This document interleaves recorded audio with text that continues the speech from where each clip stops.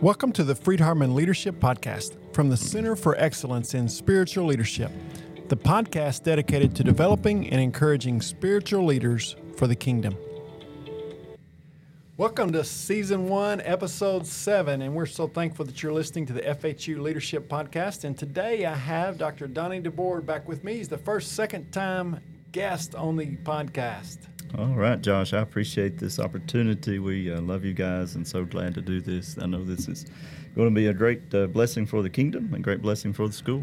Well, we're glad to have you, and I just learned that the reason you're coming back is because you like listening to that music so much. That is some awesome music. Hey, it gets us going, gets us ready to go, bringing us into the show. So today, Donnie, we're going to talk about the authority of elders. And so what context... we're just going to kind of discuss this out together, and what context do we often hear that thrown around, the authority of elders? Yeah. Josh, whenever we think about authority in a congregation, we immediately see that we need to be going somewhere. So that's the first thing that perhaps we need to think about, that if we're going to have an authoritative leader, that means that there is somewhere we need to be going, some direction the church needs to take. So obviously there's got to be someone that takes the initiative and leads us in the direction that we need to go. Now, if we're working biblically, that begins with Jesus. The Bible says that God has given Christ as head of the church and is presented as a gift that God has given to God's people, that we have Jesus to be our leader. He's our head, our representative, and He has made all the decisions that really matter. The most important decisions have been made by Jesus, and as long as we're following His law, following the pattern for New Testament Christianity, we're going to do well.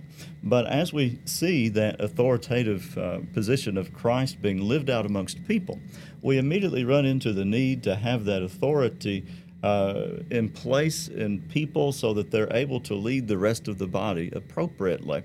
So as we're doing that, we see that God has placed men in congregations that are called elders who have been given authority by God to take care of these other decisions and to take care of directing the congregation in the way that it should go.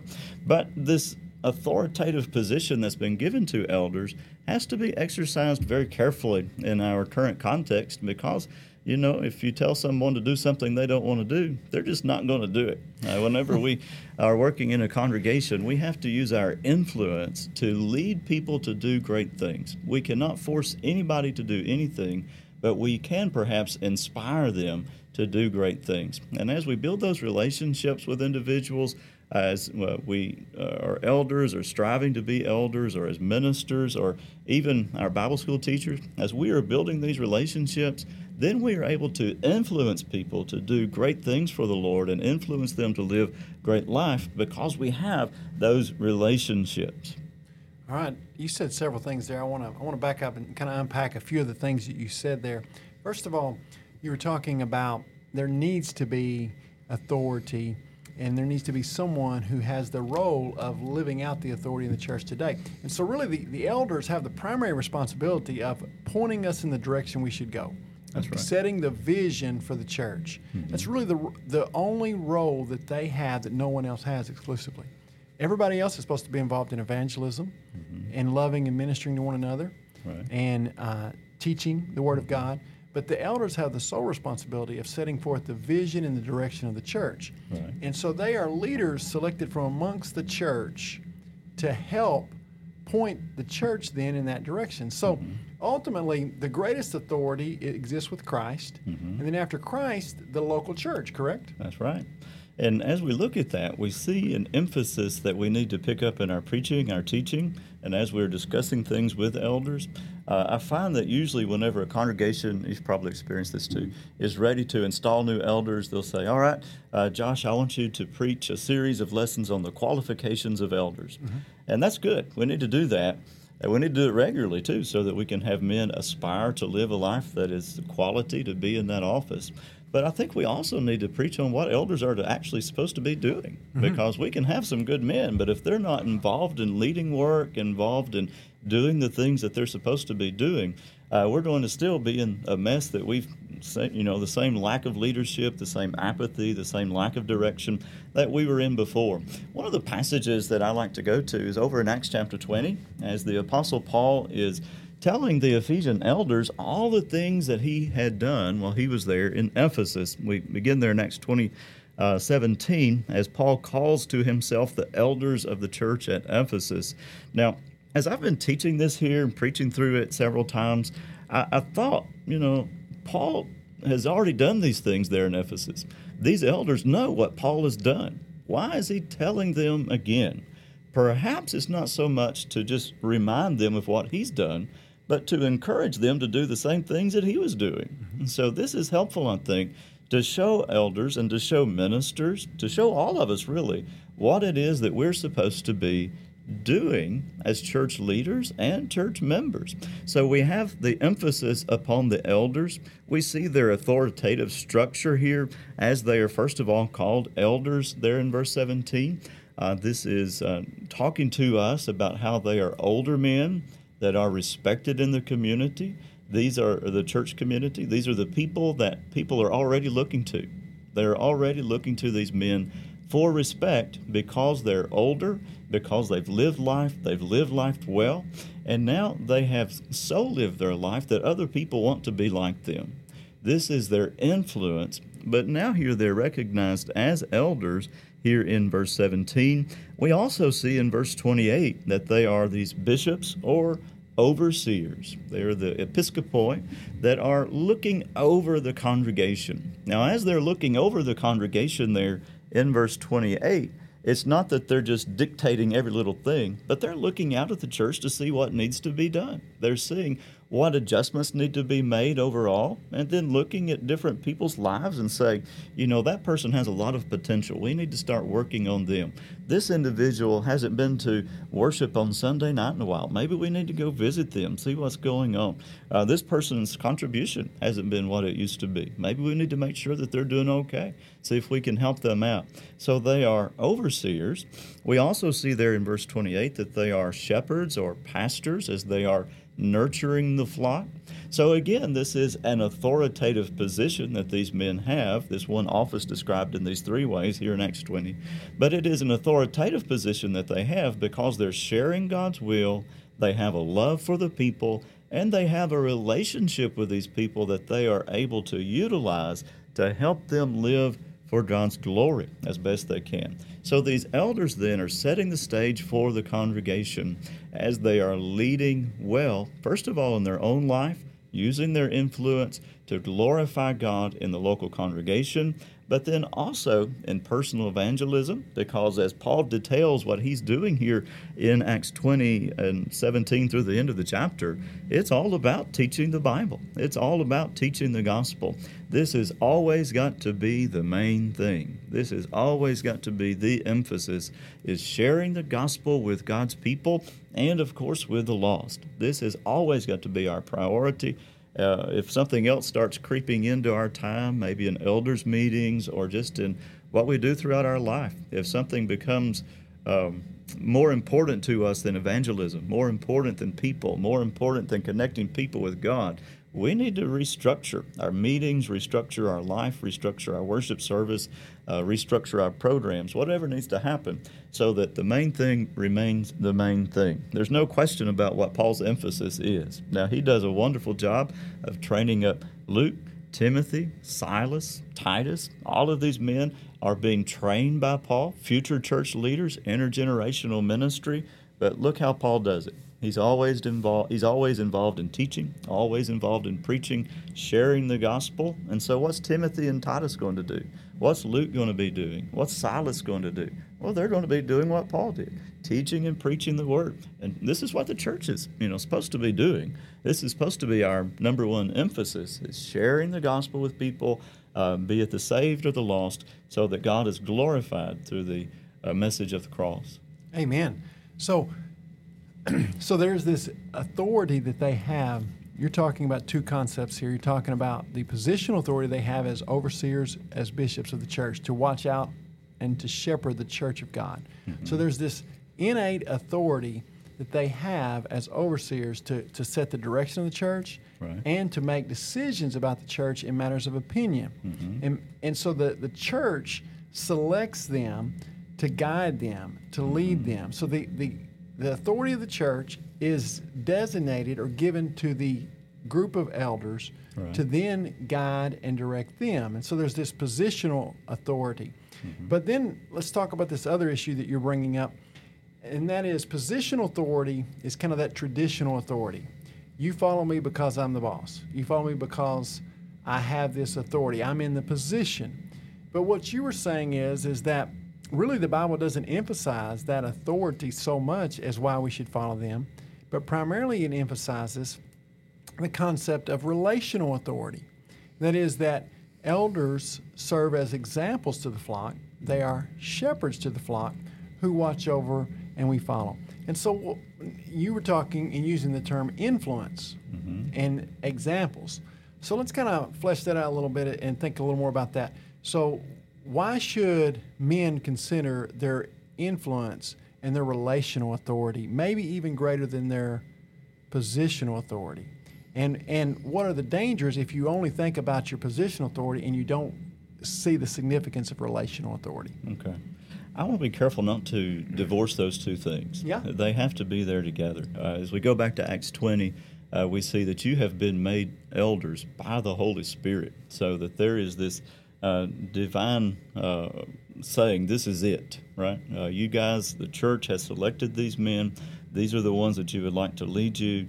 And so that is, it seems there in Acts 20 and 28, confirmed by God that this is the way that this particular congregation is now to be structured. And so there is that positional authority that is very real. We don't want to diminish that in any way. But especially in our culture, the main way that authority is effective is this relational thing. If we just send out a mass email to the congregation and say, we need to meet together on Monday nights now too. Well, you might get some folks there. But if you go around and you start talking to people, and you have these elders that are visiting in homes, they're there when people are hurting and people are having great days too, what you're going to find is that these emails, whenever elders have to say this is the way it is, these things are going to be a lot more effective because of the time invested previously. But then also, if we will actually go to these folks and talk to them about why this is beneficial. You say, this gospel meeting, this is going to be a great opportunity, and we need you to be there. This is how you can help. This is your place in this particular effort. So you're using that relationship then to lead people the way that they need to be led, to lead them into greater acts of service, maybe deeper Bible study, maybe greater participation in worship services, or maybe they need to step up and be elders and deacons or ministers in the future, or start training for those things. But all of those things have to be relational. We see that with Paul and Timothy, as Paul finds Timothy, and he just takes him, right? You can imagine how difficult that would have been for his mother and grandmother, for that whole community that had, it seems, begun to look to Timothy as an example.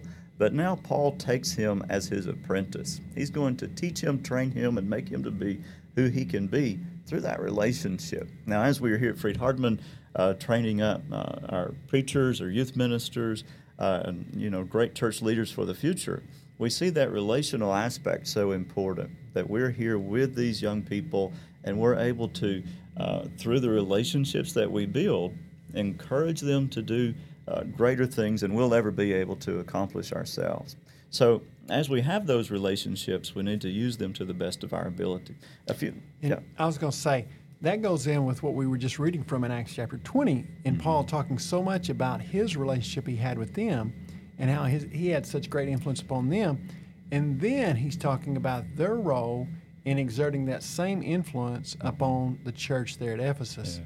It reminds me of 1 Peter chapter 2, or 1 Peter chapter 5, where Peter also exhorts the elders there and him as a fellow elder and a witness of the sufferings of Christ to shepherd the flock of God that is among you, exercising oversight. So that's the positional authority, not under compulsion. So it's not just demanding these things without an understanding, but willingly, as God would have you, not for shameful gain, but eagerly. So they're not doing this for solely for profit, but they're doing this willingly. They're not doing this out of force, but they're doing this out of a desire to serve Christ, not domineering over those in your charge, but being examples to the flock. Right. And so not using the positional authority in any kind of domineering or abusive way, a way that is detached, but rather attempting to be an example and say, this is the way to go, follow us. It's that shepherd model of authority. And I think that really conveys, it's a servant heart. So elders are really, and deacons, but as we think about elders, they're really, and ministers are, the emphasis is service. They are appointed to serve the church, right, and to guide the church in a role of service. Right. So they're serving the church through this leadership that's very relational. There is that positional authority that's important, but it's relational, and that's how they're serving. They're serving through teaching, and this is their main thing. You remember back in Acts 6, as the apostles say, that we will not give up the ministry of the word and prayer. So they understand that they need to be praying, and they need to be teaching the word. Now, as we look at this discussion that we've been having, I've been thinking about how we could compare that to preaching. Because as we look at preaching, if you're just up there in the pulpit in an empty room, you're not doing very much. You're not going to accomplish anything except maybe teach yourself something. But sometimes I'm afraid that elders sort of operate that way.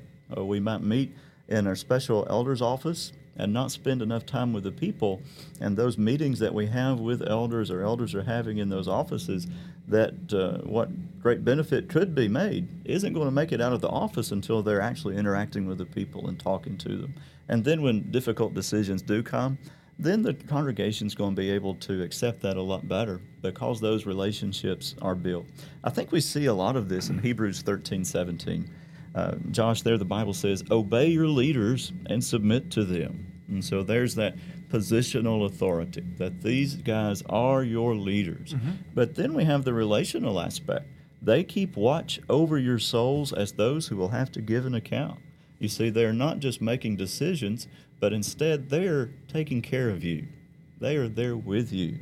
So they are keeping watch over your souls as those who will give an account. But then he says, so that they may do this with joy, not groaning, for this would be unhelpful for you.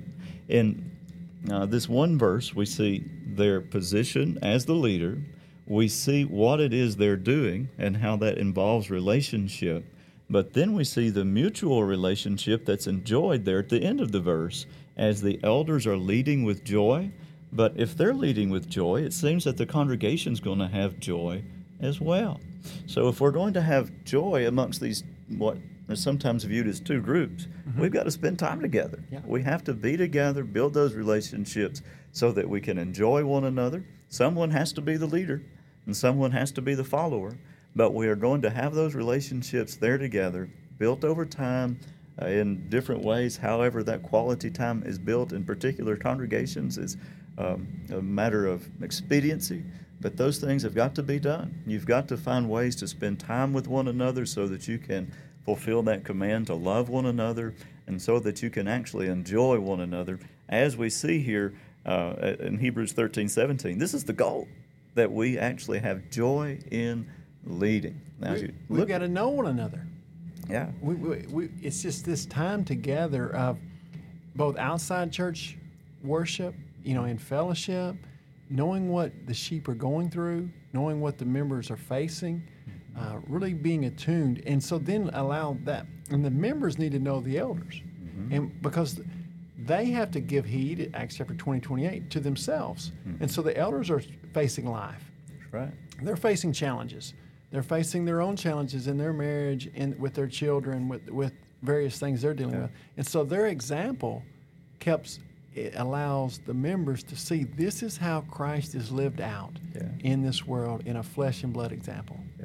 Yeah. One of the old questions we used to ask is, would we know one another in heaven? Maybe another important question is, do we know one another in the church? Yeah. If we don't know one another now, why are we worried about it in heaven? So if we're going to be effective leaders, if we're going to be effective followers, if we're going to be good servants, encouraging one another, loving one another, we really do need to spend that time developing those relationships. And those relationships will produce elders quite naturally. Whenever we pick elders or we choose elders, we're usually looking to these people who are already doing the job. Do you notice that? They're already leading. They're already using that example. They may not have the office, but they are already the person that the rest of the church is looking to. And those are the people that you want, not the people that maybe go around politicking before, trying to get enough votes. That's not what we're looking for. We're looking for people that have earned that right through relationships, through their sterling life, their sterling character. This is the type of people that need to be leading God's people. Yeah, Ferguson in his book, Church of Christ, talks about, in the section on leadership, talks about the idea that in appointing leaders, the church recognizes men who are models in their example. They're models in service. They're models in evangelism, models in ministering to the flock. And so then the church puts them up as leaders to help guide them in that. So it's not like you appoint them and they become that. They need to be this whether they are in that position or not. Right. It's really dangerous to say, well, I hope this guy works out. Yes. All right. No, Paul says he's not to be a novice. He's to be someone who has demonstrated, this is the way I'm going to be. We don't need to go to worship or, run into one of our elders or anyone else at church for that matter and I wonder how he's going to be today. I wonder what his attitude's going to be like. We need to have known that person long enough to know this is his character, and it's a character that I want to be. This is a life, an attitude, a relationship with God that I want to have. This is someone that I want my son to be like. This is someone that I want to try to be like myself. Yes. So as we kind of wrap all these things up, and hopefully these thoughts have been helpful and challenging, thinking for elders out there and those aspiring to be elders, for deacons and ministers to think about these things about not just relying, certainly there's a positional authority, but not just relying upon that. Recognizing that positional authority is going to be respected and it's going to be followed when there's also a relationship component and when you know the sheep and when they can see your example and they are then willing to follow you as a loving shepherd and you guide them and lead them. And so there's this both components are necessary. And so as we kind of wrap all this up, any tips or practical things? We talked about, actually knowing one another, but any tips or practical things on how we can do this more in the church? We've got to spend time together outside the worship assembly. Whenever we come together for the worship assembly, we're not interacting that much. You might have 5 minutes before and 5 minutes after, but we have really got to develop some way of being together outside the worship assembly so that we're actually spending time and developing these relationships and we can see the Christian life modeled for us. Now, my favorite way to do that's a fellowship meal, but there are a whole ton of activities that we could do together that are just going to be beneficial. We need to be involved in the work of the Lord, so maybe some older men want to take some younger men and show them how to do a home Bible study. Take them along and show them this is how we encourage those that haven't been around church in a while.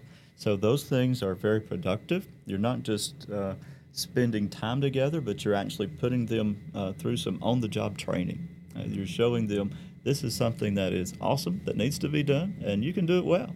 I think we also need to celebrate our elders a lot more. They have a difficult job, and we as congregations need to be sure that we present our elders, our preachers, and our Bible class teachers, but since we're talking about elders, we need to be sure that we present the elders as people that we love, respect, admire, and we love these people so much that we want other people to be like them. And we want to have more elders in the future, right? A lot of congregations have difficulty finding elders because it's a pretty difficult job, and maybe the church makes it especially difficult.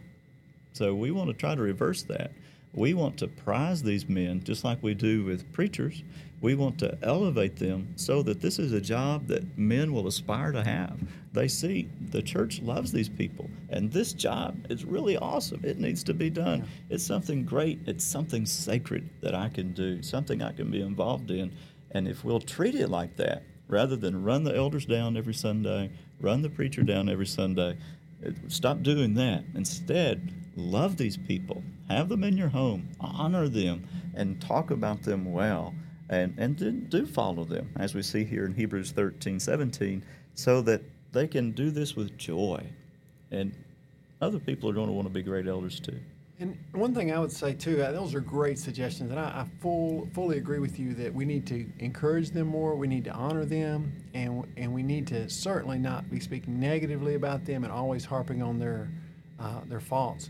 And so, speaking to those who are in leadership, I would say too that recognize that you're not perfect. You know that personally. So don't try to give off the impression to the church that you have everything figured out, that you're not struggling with issues, and that you're not wanting to still grow as an individual, and so I think there needs to be a level of vulnerability, a level of approachability, that if elders can not insulate themselves from the church, but open themselves up to the church, then they allow their example to be seen, because this example that is seen is really seen in your willingness to repent, your willingness to grow, your willingness to admit, hey, we got that wrong, but here's what we're going to do about it.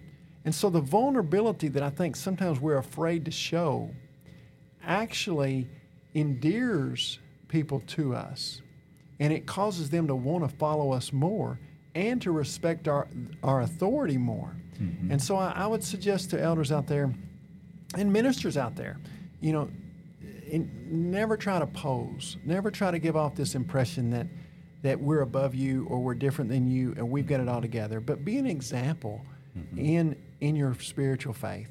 And I think that will help people in following you both positionally and relationally. Yeah, we could have seen that done very well during COVID as we went through that pandemic. Hopefully we don't have to do that again.